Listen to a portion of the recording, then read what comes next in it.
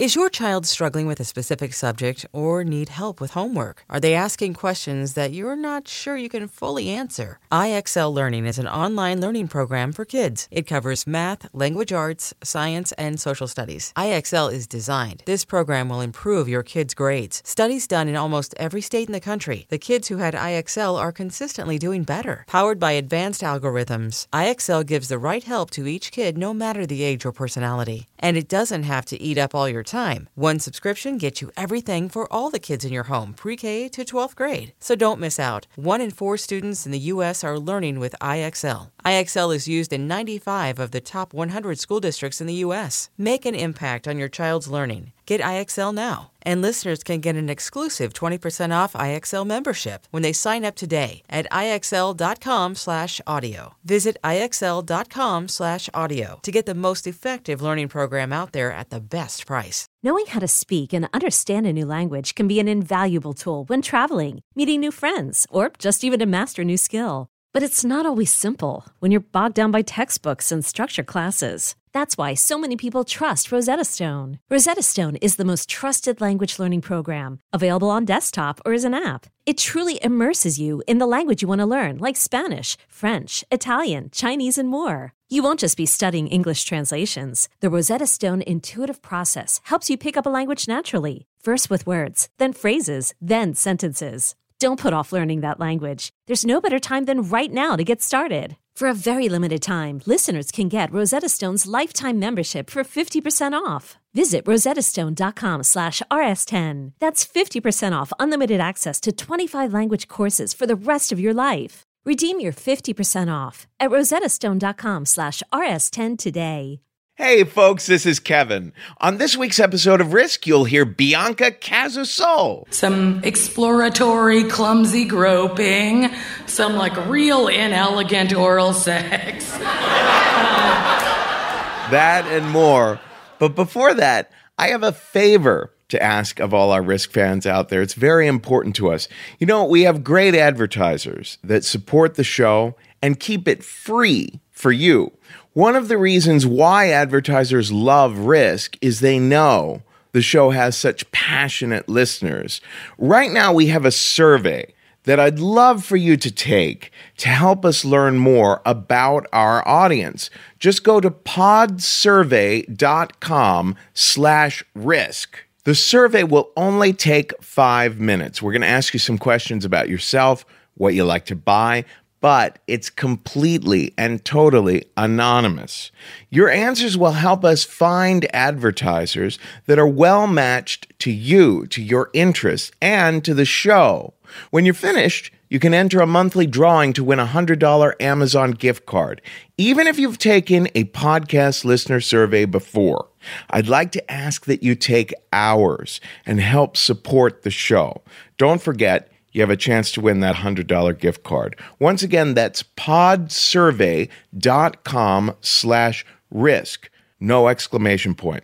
podsurvey.com/risk.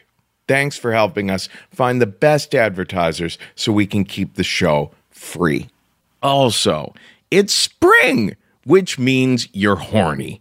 And when I say you, I mean me. But maybe you also. In any case, get on over to adamandeve.com because you're sure to be horny when you see the 10 free gifts they got for you there. You'll get a sexy surprise for her, a specially selected toy for him, and third, a little something you'll both enjoy. Plus, you'll get 6 full-length adult DVDs and free shipping on the whole order. Just go to adamandeve.com, select any one item, could be a toy, lingerie, whatever. Just enter the offer code RISK at the checkout, and you'll get all 10 free gifts.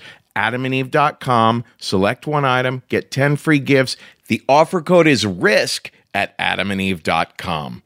Now here's the show.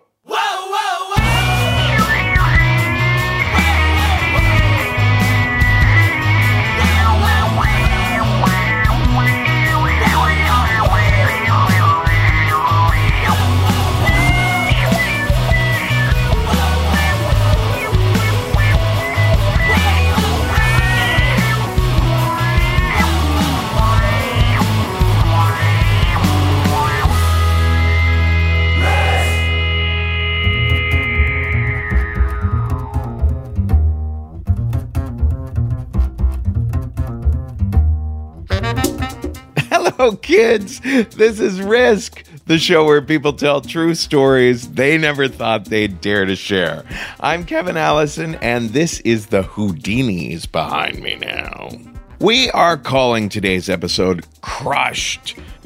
I know it sounds heavy, and yes, there is some heaviness here. There's going to be laughter and gasps. and maybe a little bit of in any case, there's definitely a romantic crush and a couple of crushing surprises. Now, we did something surprising. JC and I, the producer of the show, and I, we took a vacation last week. For the first time in 7 years. We gave you a Best of Risk music episode while we went to Tokyo, Japan. I cannot tell you how many lovely, fascinating, fun, and sexy people we met over there. Hey, if you are over there in Japan, tweet at us or reach out to us on Facebook. In both places, it's at Risk Show, because we would love to bring the show there someday. And I was so thrilled to find a storytelling show in English right there in Tokyo. It's called Apocrypha. It's at a bar called Gari Gari, that's Gari in Setagaya. The bar is adorable. The people are fascinating. It's hosted by a wonderful lady named Rachel Roberts. And if you are anywhere near Tokyo, you should definitely check out their Facebook page to find out when Apocrypha is happening next. Now, in a little bit, we're going to hear a truly remarkable story that was shared at our Cleveland show this past winter by a young lady named Stephanie Streeter. But before that, we're going to hear a more recent story that was shared at our Carborough, North Carolina show by the wonderful Bianca Casasol. Here she is now with a story we call Girlfriend.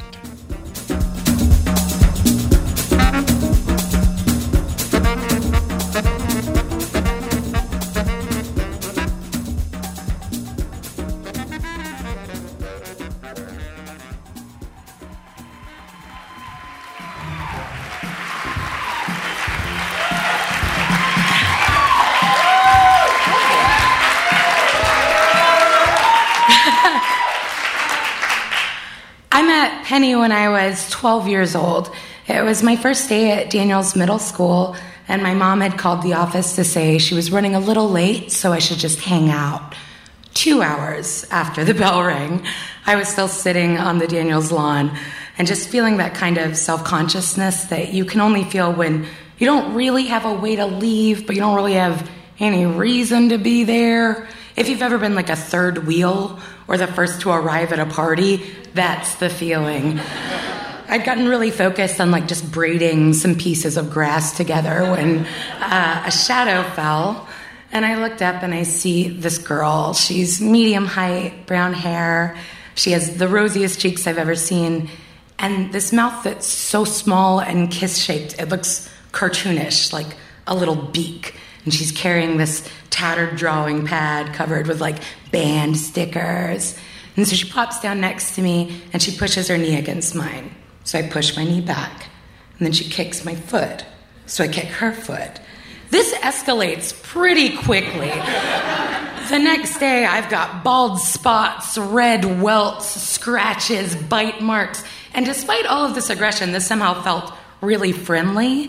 Like it was a lighthearted game of chicken. Like, if I do this, what are you going to do? Who's going to tap out first? My mom pulls up. I've got a fistful of Penny's hair. She's got my forearm in her mouth. The bite marks take like hours to fade away, and my mom is understandably horrified. This is her daughter's first day of school. Clearly, violence has been bestowed upon her. And it was the first time me and Penny actually made any verbal acknowledgement of each other. And we just started laughing so hard, harder than I've ever laughed in my entire life. And it was this very specific sort of laughter that told my mom, oh, you're not included. This is not for you. It was obvious. Penny and I were best friends. I moved to North Carolina in a pretty dramatic way.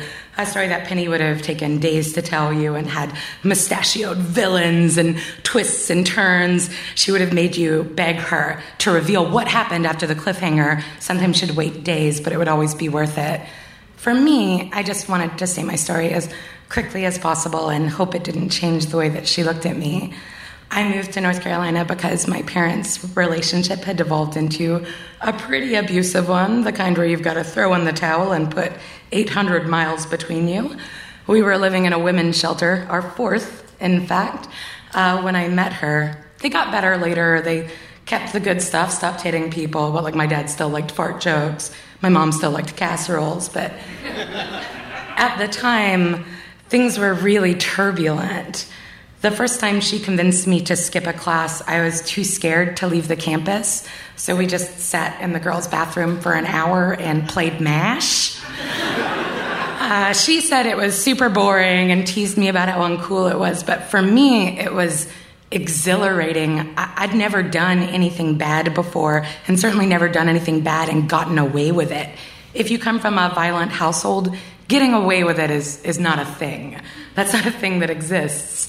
Sometimes even if you've done nothing wrong, you'll find yourself sitting at a dining room table, watching grape juice drip down the wall, covering little speckles of blood, and wonder why you had the audacity to ask for more juice. So to me, she was a tornado, and I was thrilled to go along for the ride. I was addicted to this, and I was addicted to her. By the end of middle school, we had been real angsty, really leaned into that angstiness. I had a purple book bag with a leather bottom that I wrote a lot of Nirvana lyrics on. That gives you a picture of who we were. By high school, her parents had taken her out of school to be homeschooled. They found out that she was seeing this older guy, this guy named Jacob, who I hated. I guess a neighbor had told them that his car had been parked outside the entire time they'd been away for the weekend. Her parents were interesting to me because they were really strict and really religious, but largely absent. I'd known Penny over a year before I ever met one of them. When I met them, we were having dinner together, and her father is the calmest man I have ever met in my entire life, which made it even more alarming when after dinner, he grabbed my arms so hard that there were bruises the next day and said, "You're not fooling anyone. Penny's a good girl, so you better watch yourself." When I told Penny about it, she just laughed it off and said, "He's such a kook. He's crazy. What a silly beans." She was my compass, so if she told me that everything was okay, then I knew that it must be. Her mom was always at some sort of church function, and the kind of church they went to was pretty intense for my growing up Catholic self. They went to a Pentecostal church, the kind with faith healers. Sometimes we were required to go along, which meant that we would stay in the back and eat off-brand Oreos and just make fun of the churchgoers. Penny used to say, "All sense of community leaves the room when a faith healer's there," which I didn't believe until the first time I saw it and saw parishioners pushing each other out of the way to get to the front of the line. And she used to say, "Do they think they're gonna run out of Jesus?" Seems pretty antithetical to their whole thing. Now that she was homeschooled, I did have to see her parents more frequently. They would pick me up and then drop me off and then leave. Usually her dad would say something like, "Oh, your pink hair makes you look like a fucking mutant," which I was so pumped about. It's yeah, that's me. She acted like she wasn't upset about the fact that she couldn't go to school or see this boy, but I knew that she was bummed out about it. So I went over every single weekend, and we watched stupid movies and made indoor s'mores and made those little origami fortune tellers until eventually she started to smile again. And that just became my routine. Every weekend, that's what I would do. And one day, a little bit into that, I was 15, and I was convinced, by this point, I should surely know a lot more about sex. I knew she had had it, I hadn't. 15 years old, surely I should have had several lovers under my belt. I presumed. So I had a lot of questions about it, well, what do you do? How does it start? Or the logistics of it and the manners. I just didn't understand any of it. And while we were talking about it, and we're like a little drunk on some wine coolers that we'd stolen from her mom's collection, I couldn't stop staring at like her little beak mouth, which I guess she noticed because she kissed me, ostensibly so I would know what to do when a boy did it. But then she kept kissing me. And then, like, things tended to go with us. It escalated pretty quickly and with not a lot of fanfare. Some exploratory, clumsy groping. Some, like, real inelegant oral sex.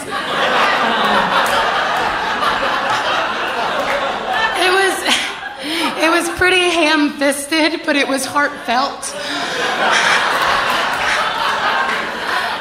And aside from a few logistical and technical glitches, seemed to go okay and felt very natural. And immediately afterward, I started freaking out because I'm just a nervous person. And I was like, oh, what does this mean? What does this mean about you? What does this mean about me? What does this mean about the whole world?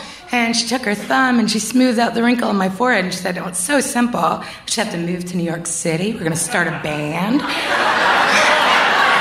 We're going to ride motorcycles. We're going to get married. We're going to be the baddest bitches the world has ever seen. She did this really amazing spot-on impression of her father doing a tirade against those lesbians that culminated in her setting her pubic hair on fire and calling it the burning bush.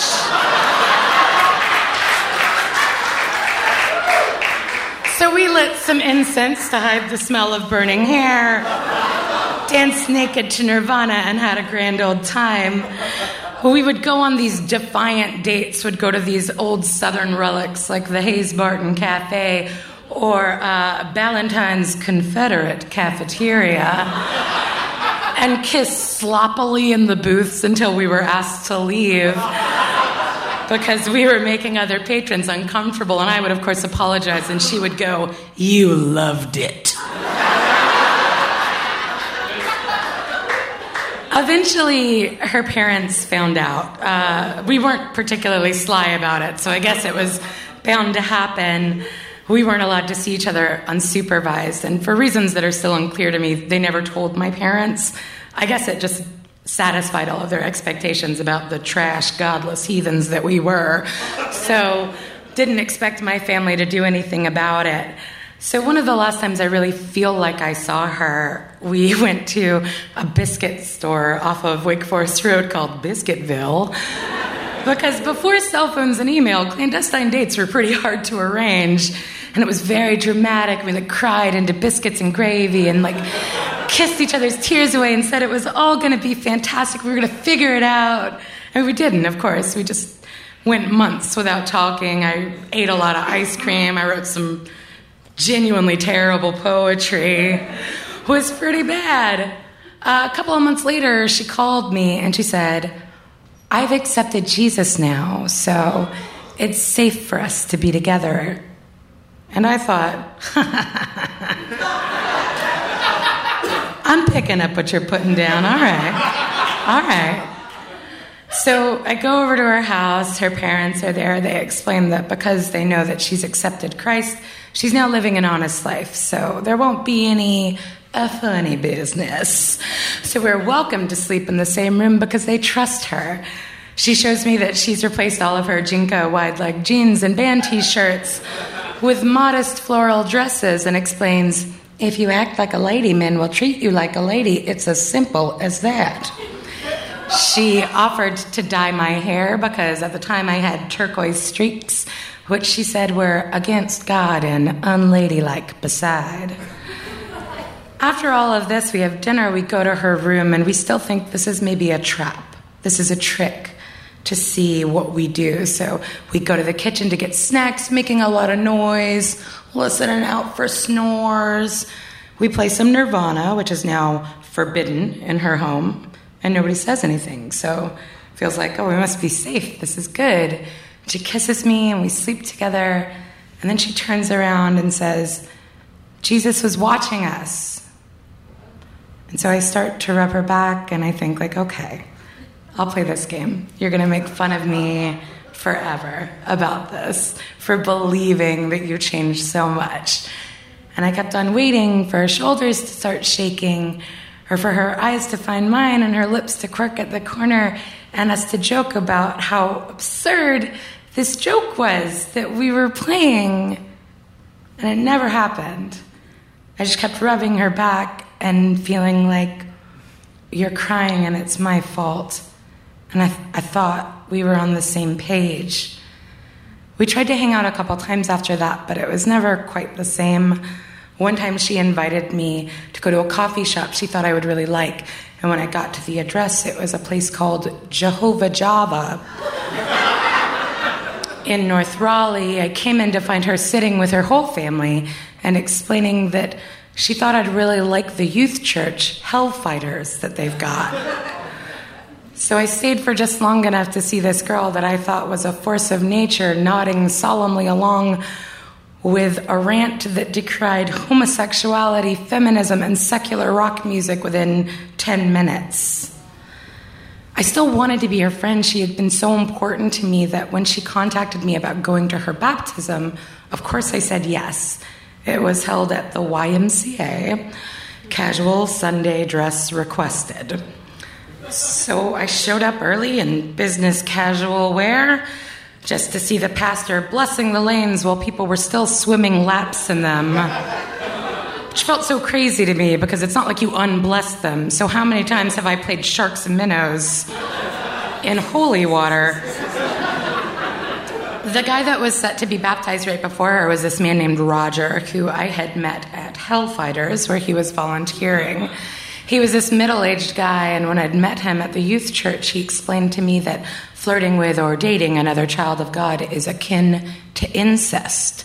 So look out. When I asked him about his wedding band and if he had skirted the whole incest thing by marrying a heathen or if he just made his peace with it, he had just pressed some scripture magnets and hard candies into my hand. So they lead Roger into this waist-deep water, and they say, have you accepted Jesus Christ into your life? Now, if any of you have ever been to a baptism, there's a beat, there's a moment where you're supposed to feel the gravitas of this rebirth, and everyone's silent. And then this little bubble comes from below the water,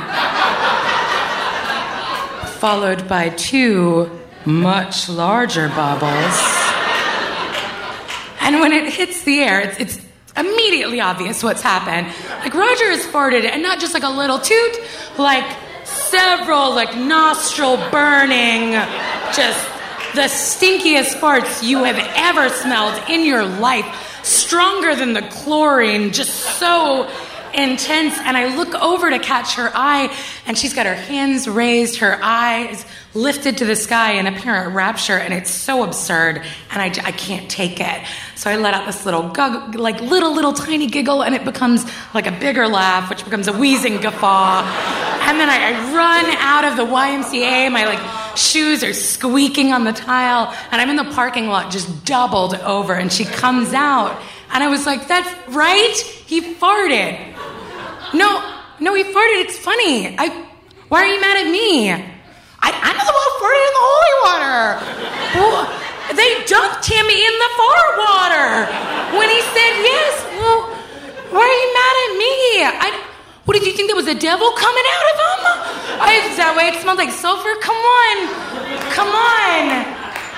And she just turned away and walked inside. That's the last time I really talked to her. I don't know if she ever knows what she was to me. She wasn't just my first wine cooler, first cigarette, first kiss, first girlfriend, first best friend. She taught me what it was like to be brave and what it was like to live in this world that I didn't even know existed before. She taught me all that. She taught me how to kiss girls and what not to do at a Pentecostal baptism. About a year ago, she Facebook friend requested me, which of course I said yes to. And every so often, I'll hover over that send message link, and I'll start to think well, maybe I can reference something about your life before you were a married mother of two who works at Rite Aid and list couponing as your interests. Maybe if I send you a message hey, come to New York, we'll start a band. We'll ride motorcycles. We'll be the baddest bitches the world has ever seen. Maybe you should consider it. But instead, I closed that window, and I like whichever Facebook status seems the most innocuous. And when Facebook excitedly tells me that she's changed her profile picture, I write and rewrite a million different things before finally settling on pretty. Thank you.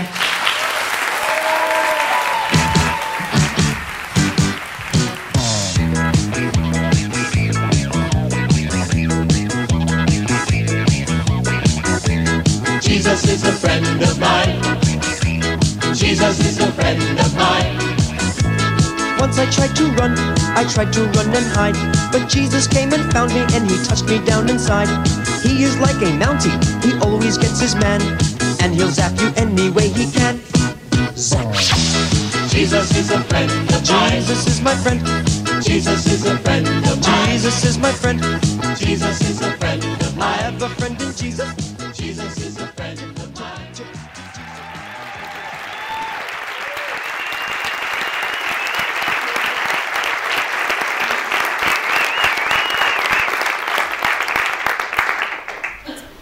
So I moved to Cleveland 5 years ago, right after graduating art school. And my cousin owns a glass studio here. He gave me a job right out of college. And I am from a really rural town in Tennessee, so moving to this city was a huge deal for me, and I was so excited. I got a job to supplement my income from the studio at a comedy club downtown where I worked as a cocktail waitress. I had been living in the city for about 6 months, and it's February. One night after a particularly long and exhausting shift at the club, my two friends, Ryan, Tara, and I decided to grab a quick drink around the corner at a bar. The snow is coming down pretty heavily, and we walk in the bar just in time for last call, so we have our one drink, and I tell my friends that I'll give them a ride home. We get in my car, and I pull onto Superior Avenue, right behind this large black SUV, and I've only been driving for about a minute when I see from above the car, from the hood of the car, there come flying these shapes, and I remember thinking that they just looked like sacks of laundry. I only just have time to think, what the hell is that, when I see lying in front of my car, there is a woman. My friend Ryan starts to scream over and over again, those are people, and I hit the brakes, but it's too late, and I feel my car hit and go over. So Ryan is still screaming, and Tara is in the back seat, and I can hear her breathing really heavily, and I feel like I'm paralyzed, but I pull my car over, and I get out my cell phone to call 911, and I look up just in time to see that black SUV go straight through a red light and speed over the bridge. So I'm on phone with 911, and I don't remember anything clearly after this point. I know that I stay on the phone with the operator and that I walk back about the 10 yards to where that accident occurred, and my friend Ryan is standing in the snow in just his t-shirt, and I put my arms around him because he's shivering. I was told later it was because he had taken off his jacket and his sweater and he'd placed it over one of the girls who was lying in the road. The police arrive, and I don't know what I say to them, but I'm soon in the back of a squad car, and Ryan and Tara are placed in there with me for a couple minutes, and Tara's crying hysterically, and she places her hand softly on my arm, and she tells me, Stephanie, I heard the paramedics talking, and there is a girl trapped under your car. So my only reaction is just denial. I just say out loud over and over again, it's not my car. It's somebody else's car. There's no way that that's my car. Ryan and Tara are taken away, and I am taken to the Justice Center where I'm booked. And as I'm emptying out my pockets onto the counter, no one is telling me what's going on. No one is giving me a straight answer. And I ask out loud to whoever will listen, how long am I going to be here? And a female officer who's working on the computer says with this flat voice, just equal parts disdain and annoyance, a long time. So I am then taken to a room where two female officers administer a search, and they are equally disdainful, and their commands are sharp and brief. So I'm put into a cage where there's a phone, and I'm told that I can make phone calls. I thankfully remember my cousin's number, the one who hired me at the studio. But he doesn't pick up right away because it's very late at night, and from behind me I can hear these harsh male voices hurling abuse at me, and they're catcalling, and they're threatening to rape me, and they're just saying disgusting things, which are the first things my cousin hears when he picks up the phone. I am hysterical and I'm crying, but he calms me down just enough to figure out what's happened, and he promises me that he's on it and he's going to get me out by morning. So I'm then led to a group holding cell where an officer opens the door and flips on a light, so I'm able to see that the floor is littered with sleeping women covered in these institutional scratchy blankets.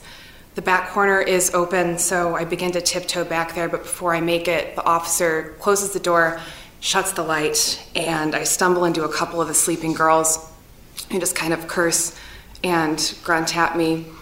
And I sit down in the darkness in that corner, and the room is freezing, and I am more afraid in the dark surrounded by strangers than I have ever been in my entire life. And all I can see over and over again is that accident, and I see that black SUV drive straight through the red light, never slowing down after hitting 3 people in the middle of the road. So eventually the lights come on, which I guess means that it's morning. Officer comes to the cell and tells me that there's a lawyer here to speak with me. So I'm placed in one of those cubicles where there's the heavy glass plate separating you between 2 phones. And as I sit down, there's a really beautiful older woman. She walks in, and her face is full of kindness and concern. And she's followed by my cousin's business partner, Craig, who's my boss at the studio where I work. And he picks up the phone and introduces me to his mother, Barbara, who is a lawyer, though not the kind that I need. So she picks up the phone and she says, "Hi, Stephanie, I am so sorry that this has happened, and I'm here to give you legal advice until your father can find an appropriate defense attorney for you." And she tells me that I'm not to speak to anyone until that lawyer is present, and then there's this strange long pause, and she says, "I have to tell you that one of the girls from the accident has died. It was the one who was dragged under your car." And my body just turns to ice, and I hear words in the phone, but they're just hitting me in the head like bricks over and over again. And Craig takes the phone from his mother, and he begins to try to comfort me. He tells me that, "Stephanie, I know people who have been through this situation before. I know because of that you can get through this, and you can continue to live your life and find a way to be happy." Craig had been in recovery and AA for years, and I know he means what he says, and that his words are meant to comfort me, but it just fills me with darkness, and I can't imagine a future so bleak. It's time for them to go, and Craig, when he stands up, places his hand up against the glass. And I've seen that done in movies before, and I've always thought that it's just really cheesy, but in that moment to me, it meant everything. And as I placed my hand against his on the glass, I'm filled with just this smallest amount of comfort. So I'm then taken to an individual holding cell, which is just disgusting. It looks like there's something like dried blood smeared on the wall, and the mat is dirty, and there's just a toilet and a sink. And the officer who locks me in tells me that there will be a detective appointed to my case Monday at the earliest. And it is Saturday at this point, and it could be noon, or it could be midnight, but it doesn't matter. And I just sink down to that mat, and I'm consumed with grief. And I know that because in some way that I contributed to the death of a human being, that my life no longer matters. I just keep replaying the accident over and over in my head. If I can somehow just go back in time and find a way to stop my car to save that life, all I can think about is that girl. I'm taken to get my mugshots done and my fingerprints processed. The officers working that station is the first person to treat me like a human being since this happened. He's not exactly kind to me, but he's not scowling, and he's not issuing those sharp, brief commands. And as he's going through my information, he talks to me about my case a little bit, and it becomes very clear that the police do not believe there is another vehicle involved. There's no evidence of it, and they only think it's me. I'm being held responsible for this. So I desperately begin to tell him about everything that I remember, everything that happened, about that black SUV. And he kind of steps back and looks at me as if to size me up, and he's trying to decide if I'm the kind of person who would lie about something like this. And after a moment, he flips back through my paperwork and he just says, "You should pray You should talk to God and talk to your higher power and keep your spirits up. It doesn't exactly fill me with the comfort that I was hoping for, but I do feel that I've been heard by this officer and that he believes my side of the story. He must have said something to someone, because after a long sleepless night in my cell, I wake up, the lights come on, and there's an officer present who tells me that a detective has been assigned to my case and would be in shortly to speak with me. It's Sunday morning now, and I was told originally Monday at the soonest. So I'm led to a room for questioning. The detective enters the room, and he kind of just looks like my dad, and he actually smiles at me. And as he spreads the paperwork out on the table, he greets me and says, "Stephanie, I've just watched the video footage from the traffic camera at the intersection where this accident occurred, and would you please go over everything with me?" The news that there is video footage from the accident is amazing, but I don't allow myself to feel any hope as I begin to recount everything that I remember with him. I tell him about that black SUV, how I saw it speed away, and how I tried to stop my car, but there just wasn't any time. And he's nodding in agreement with everything that I say, and he says, "Yes, we see that black SUV. We can't pull a license plate number off the video footage because of the snow, and the snow is also, because of the poor visibility where you couldn't make out those victims as people." And then he says, "You'll be happy to know that everyone from the accident has survived and they're going to be okay." My jaw just drops open, my hands are at my chest, and I only stammer like I was told someone had died. And his eyes are kind of wide with confusion. He says, No, I don't know who would have provided you with that information, but it's incorrect." So I walk out of the Justice Center a few hours later, and I'm simultaneously filled with the greatest relief and gratitude and the most intense confusion and still the darkest depression I've ever felt in my life. My cousin pulls up to get me, and I rush into his car, into this big warm hug, and I feel for the first time in days that I might start to regain some semblance of the life that I'd begun to build before this all happened. But in the next few days, I have to keep reminding myself over and over again that she's alive, because this feeling that I had contributed to the death of another person, it didn't just go away. I just kind of blankly stared at walls in between phone calls with lawyers and with family, and I received updates about the girl whose name was April. She was out of the ICU and she was stable and she'd be released soon. I really wanted to reach out to her and to send flowers or a letter, but my lawyers told me that they had learned that her family's intention was to sue me, which came as no shock, and I completely understood. I couldn't even begin to imagine the pain that she had been through, and I had witnessed was so horrific, and I wasn't even a person who was injured. So I don't talk to her, but a week goes by, I go back to work at the studio, and I look down at my phone, and there is a voicemail, and I listen to it, and I hear a really sweet, timid voice, and it's April.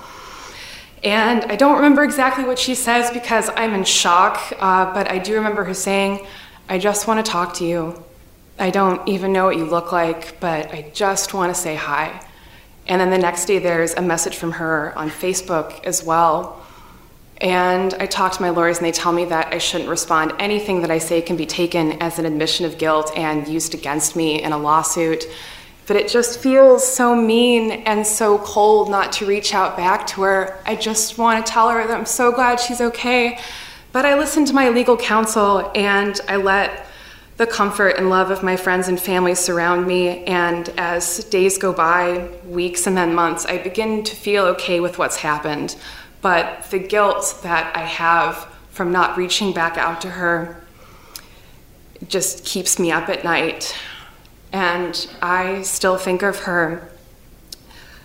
When I initially pitched this story, I thought that to come full circle with it, that I should finally break the silence between us, but it's been 4 years now. And with all of the healing that she must have had to go through and all of the pain, all of the suffering, for me to find relief from that guilt, it just isn't enough. So if there's any chance that she ever hears this story, I would just like to say, I'm so glad that you're alive. and I've thought of you almost every day since the accident, and there's nothing that I wish for more in my heart than your happiness. Thank you.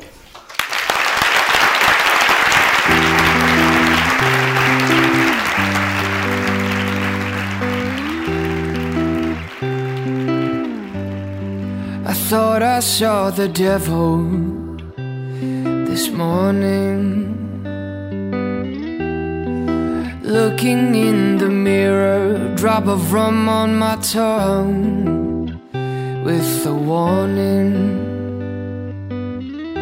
to help me see myself clearer. I never meant to start a fire, and never meant to make you bleed. I'll be a better man today. I'll be good, and I'll love the world like I should. Yeah, I'll be good for all of the times that I never could. This is Risk. This is James Young behind me now, and we just heard from Stephanie Streeter, a fan of the show who had never told a story on stage before, reached out to us when she heard we were coming to Cleveland, and we're so thankful she did. Stephanie is a tattoo artist. You can find her at cleveclassictattoo.com. That's CLEV, classictattoo.com, out there in my home state of Ohio. Now, our last story today comes from our last show at the Bell House in Brooklyn, and we're going to be back there this Wednesday. This is the first time we're featuring the brilliant John Fugelsang on the show. John, you can find him on SiriusXM with his show Tell Me Everything, and you should definitely follow him on Twitter at John Fugelsang. Anyway, here he is now at the Risk Live show at the Bell House. It's John Fugelsang with a story we call Something Sketchy. I'll be good, and I'll love the world like I should. Yeah, I'll be good for all of the times I never could.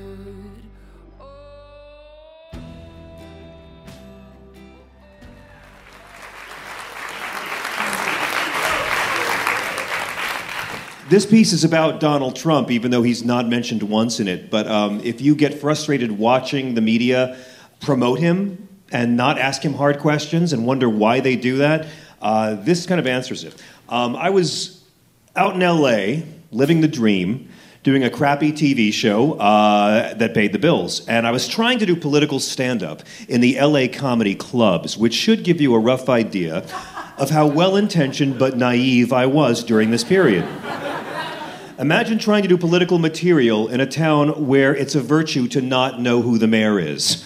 I'd be like, aren't you guys upset about the economy, man? Aren't you pissed about AIG? Oh, brah, I don't even listen to hip-hop. Yeah. So,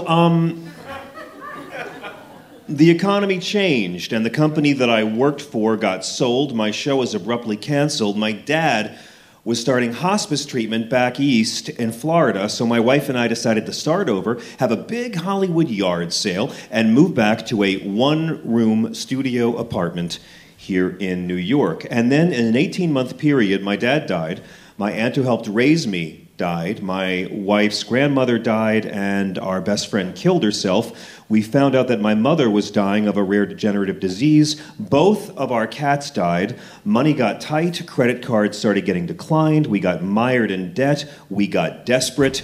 And then we got pregnant. This is the story of how my psychosis made me such a nuisance, it wound up affecting an American presidential election.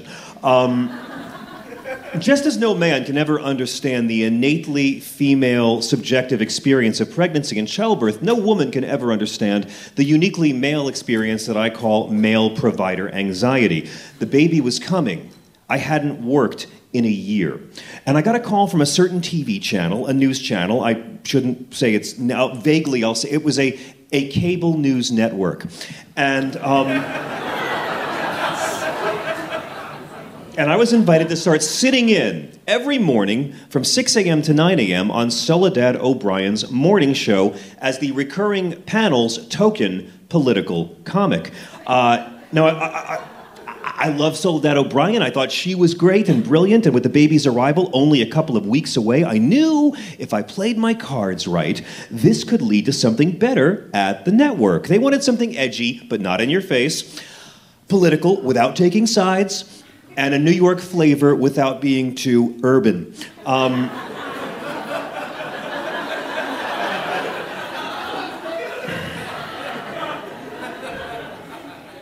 I began slipping out of bed every morning in the dark at 4 a.m., putting on a suit and tie in the dark of our tiny flat, and heading uptown to do 3 hours of live TV unpaid.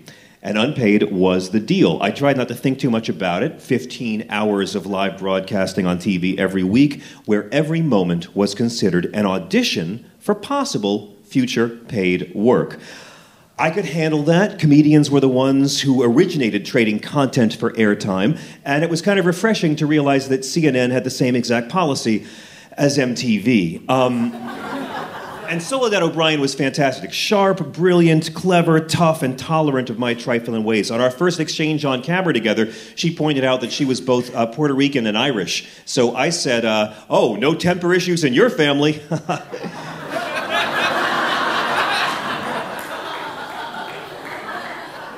She looked directly at me and said, I'm also part black. And I was part of this 3-person panel that got on set with her for all these hours of the broadcast. The others would be CNN personalities, journalists, congresspeople. Once it was Oprah's boyfriend, Stedman. Just sit next to me for 3 hours talking about stuff. And we would... Periodically, Soledad would call on the panel to debate a topic. Periodically, I once sat next to a Republican senator who didn't get to speak for a whole hour, but we would talk about, different topics or take part in various human interest chats. We did segments with, cool people like Magic Johnson or Cal Ripken or Rodney King, even Miss Universe. But I soon realized that despite my resume as a political comedian, they almost never let me participate in any political interviews. And this was during the time of the last presidential race. So if some big player in the presidential race showed up, we'd usually have to either clear the set or sit there silently while Soledad did a one-on-one with said campaign big shot, and it made me nuts. I had done Bill Maher's show over a dozen times. I had debated Jerry Falwell and David Duke. I had a political comedy album that went to #1, and they still wouldn't let me even ask questions. And I understood. This is a big network. They couldn't have a vulgar vaudevillian talking to heads of state. If I asked a question that offended a guest, or God forbid a viewer, it could hurt the network. But this was the presidential race, and I was stuck on the sidelines, not able to do what I did for a living. I'd go off on the weekends and play 3,000-seat houses talking about stuff I couldn't talk about on TV every day. And I knew if they just gave me one chance to talk to one of the big political figures, that I'd have my moment to shine. But every moment is an audition. The baby came in March on Mitt Romney's 65th birthday. I took it as a sign. Obviously, this election and I have a date with destiny. I may have been reading too much into it. It was also the birthday of adult film actor Ron Jeremy. In case any of you are still hung up on astrology, Ron Jeremy and Mitt Romney share a birthday. That giant penis and Ron Jeremy.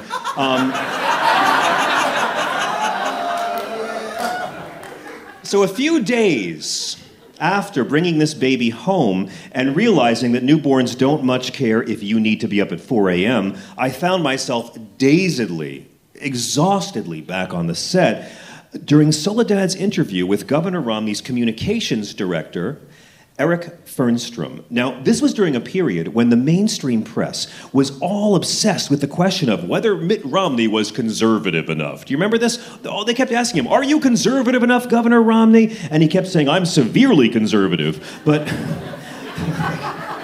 which to me just implies like Torquemada, Sith, Hitler. The conventional wisdom was that Mitt Romney flipped like a crack house mattress. The guy had changed his positions on gay rights, healthcare, the NRA, tax cuts, embryonic stem cell research. In my act, I was calling him reversible mittens. I mean, the guy was, no disrespect, but he was flipping on every possible topic. He was the human equivalent of a hollowed out inflatable guy at a car dealership.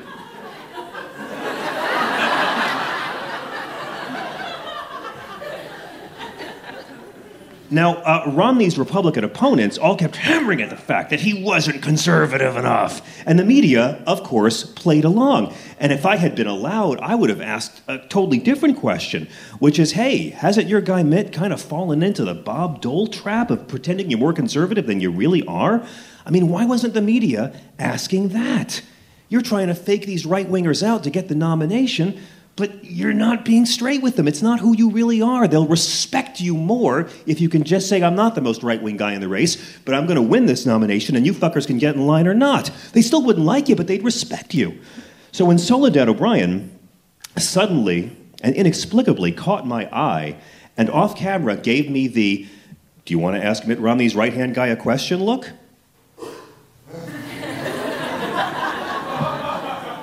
All the depression, all the anxiety, all the fatigue blew away. I knew exactly what I wanted to ask. I knew it would be a little blunt. I couldn't come right out and just say, hey, isn't your guy way too right-wing and haven't y'all completely fucked up? You know, you can't say that. So I decided to dress up the pointedness of my question in bullshit, wordy newspeak, and in a moment of sleep-deprived hubris, I threw caution to the wind, and I Googled the exact exchange. So I'm going to read it to you verbatim, what was said.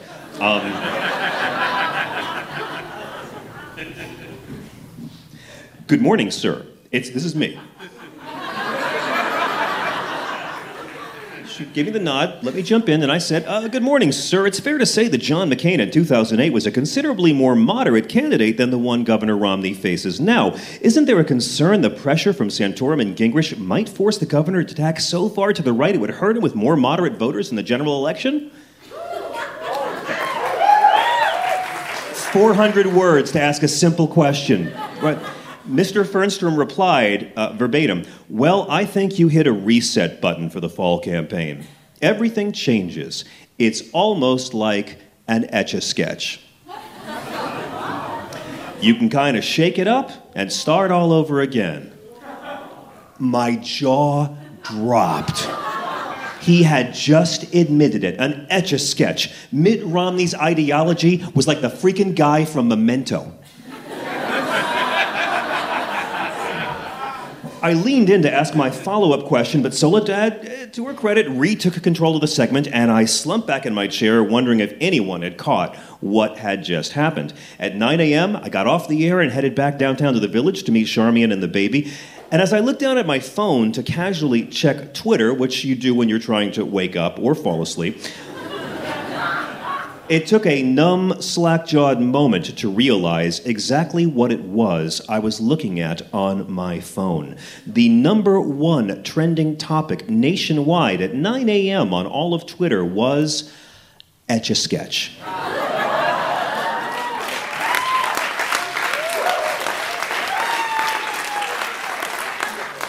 The clip of our exchange had gone viral, and how. Democrats and Republicans alike were sharing it, declaring it proof that Mitt Romney changed his positions like a yoga teacher on tainted meth.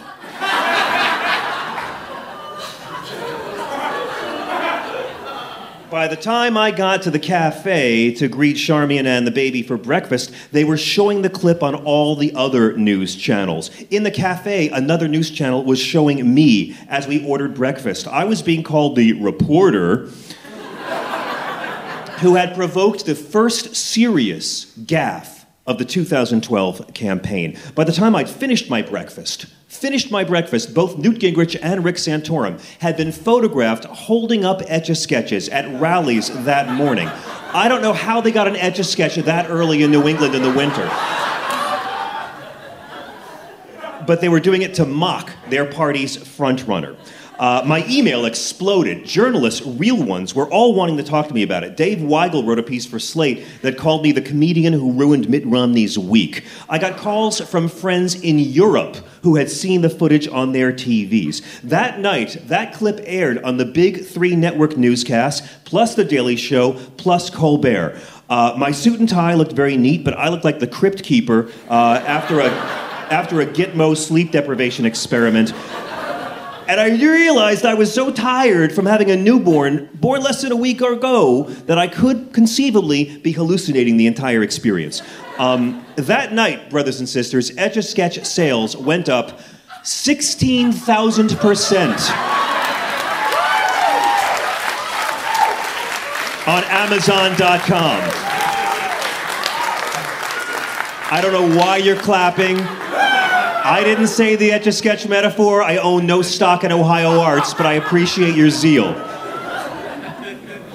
Within a week, both Bill Clinton and Barack Obama had mentioned Etch-a-Sketch in relation to Governor Romney. All the death, all the loss, all the hustle, all the peanut butter and jelly sandwiches for dinner, all the peanut butter and jelly sandwiches for breakfast and lunch, all the anxiety, all the lunacy that had pushed me to the point of not giving a fuck.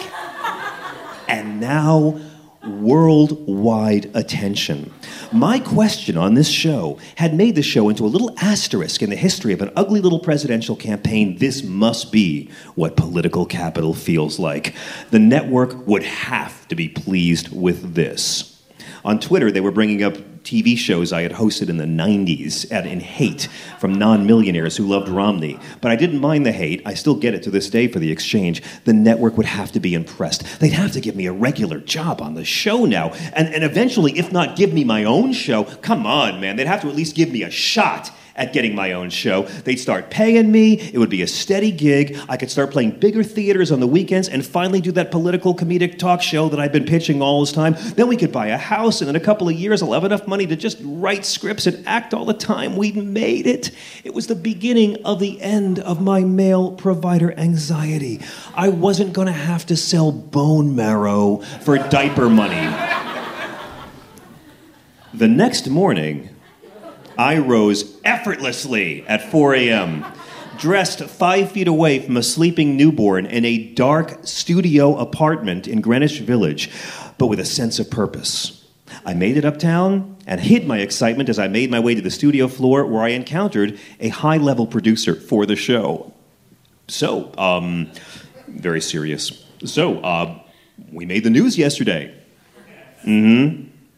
Did you see the coverage? We were on every news show in America last night. I know, the producer replied. And we'll never be able to book him on the show again. Over the next few days, I came to realize that despite shaking up the presidential race, some at the network were actually less than pleased. A lowly, unpaid comic who'd somehow been allowed to ask a question, a vulgar vaudevillian, had led to the Romney campaign being alienated from the network. My little kerfuffle might make it harder for the network to book other high-ranking campaign officials. Now, I always say, if you want to commit adultery, do it with the wife of a TV news anchor, because those guys don't enjoy asking follow-up questions.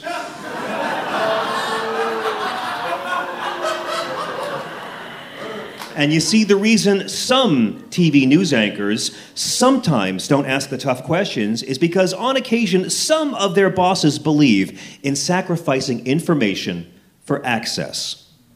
I had gotten information. I'd caused a huge story, but I had cost them access. I had burned the contact. I had asked a fair question, and it generated legitimate controversy. I thought the media's job was to make politicians uncomfortable. But sometimes, brothers and sisters, the media's job is to do something very polite in between the Viagra and Cialis commercials. In the days that followed, I realized that my head was now on the chopping block. The anxiety, the fear, all began coming back. I began wishing there was a way I could take the whole experience and somehow make it disappear by shaking it above. No. I still needed to get paid for the 3 months I had already done on this show. When the call came, I was walking down Bleecker Street with a newborn strapped to my chest, and the producer, a couple weeks later, sounded almost jubilant. It's nothing but good news. They really like what you're doing, and they think it's time to transition you out of mornings. I've heard rumors they got some really big plans for you over here, and I'm sorry we have to lose you, but I know something really good is going to happen soon. She was so convincing, it took about an hour before I realized I had just been fired. Sometimes your own individual lunacy can be so strong you don't notice you're trapped in a bigger lunacy, which could be the thing causing your lunacy in the first place. But I also learned that sometimes risk can be the safest choice. Because while risk may not always lead to the outcome you wanted, playing it safe for the sake of stability is the most effective way to hate oneself for years.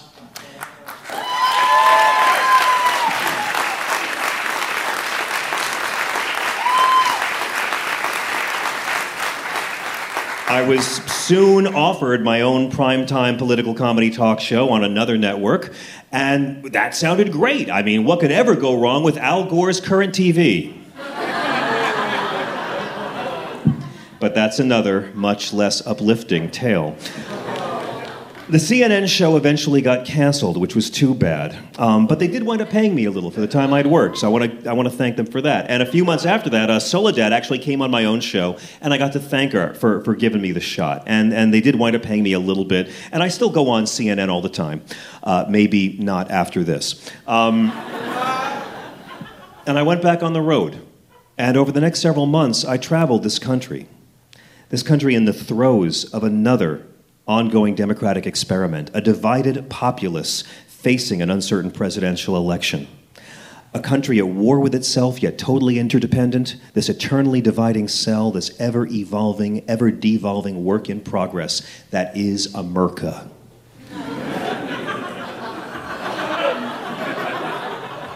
And as I journeyed this land trying to make sense of what my life had become and trying to figure out what it was going to become, I'm very proud to say that in the course of my traversing of this beautiful landscape, I was personally asked to sign over 75 Etch-a-Sketches. Thank you all so much for coming out tonight.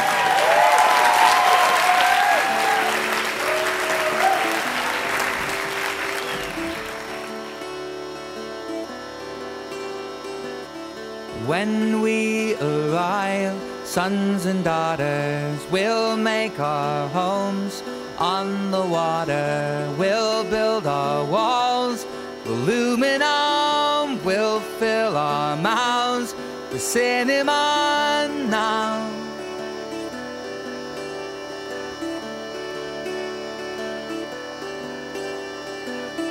These currents pull us across the border. Steady your boats, arms to shoulder, till tides all pull or hold the ground, making this call.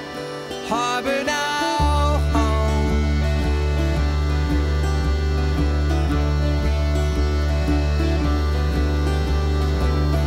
Take up your arms, sons and daughters. We will arise from the bunkers, by land, by sea, by dirigible. We'll leave our tracks untraceable now.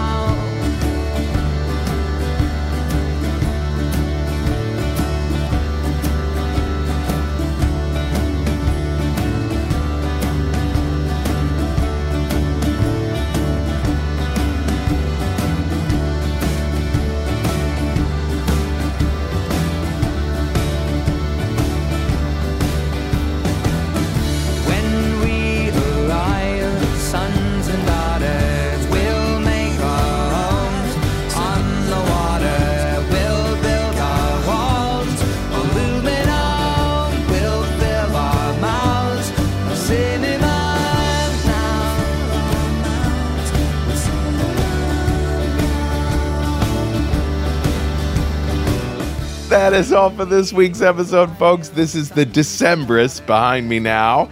And I'm going to read a big list of all the places Risk is appearing live next. On March 23rd, we are right back where you heard that last story recorded at the Bell House in Brooklyn. And on the 24th, we're in Los Angeles at the Nerdist Showroom.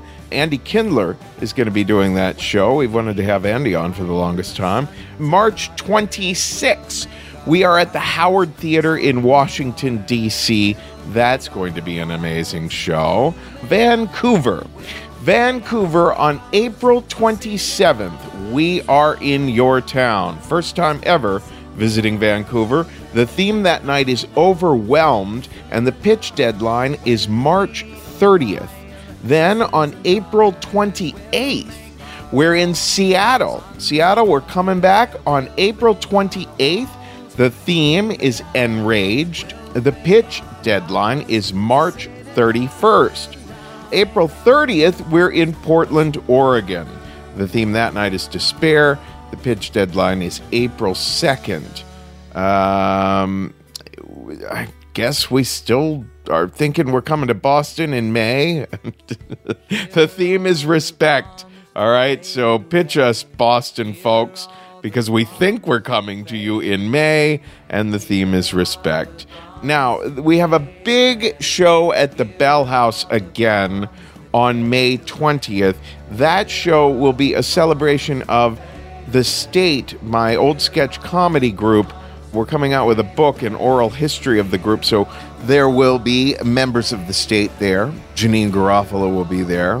Members of The State who can't make it will be there via Skype.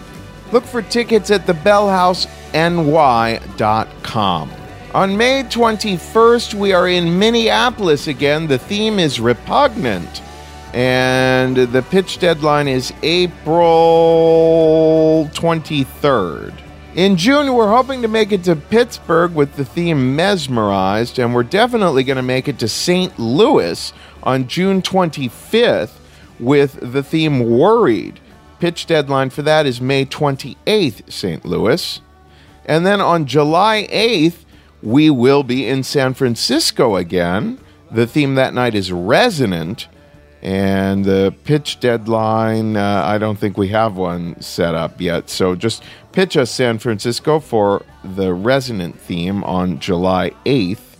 If you love what we do here at Risk, don't forget you can support us by going to the Support Us page at risk-show.com. You can also find our storytelling training. That's one-on-one sessions, online courses, corporate workshops at thestorystudio.org.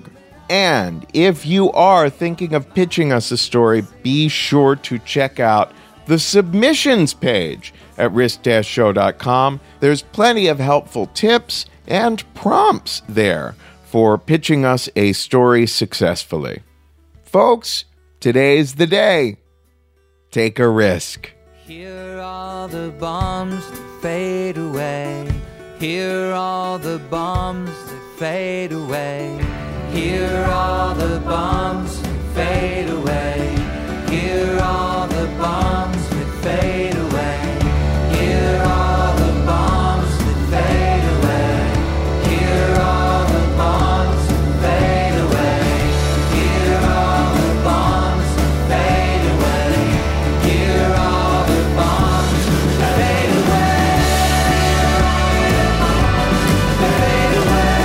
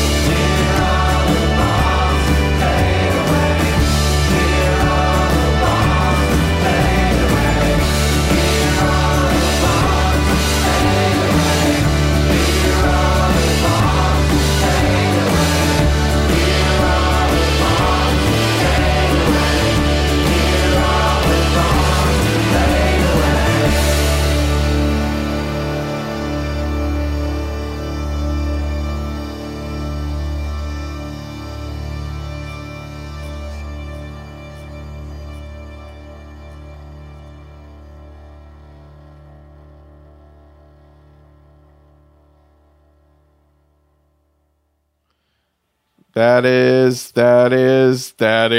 Oh,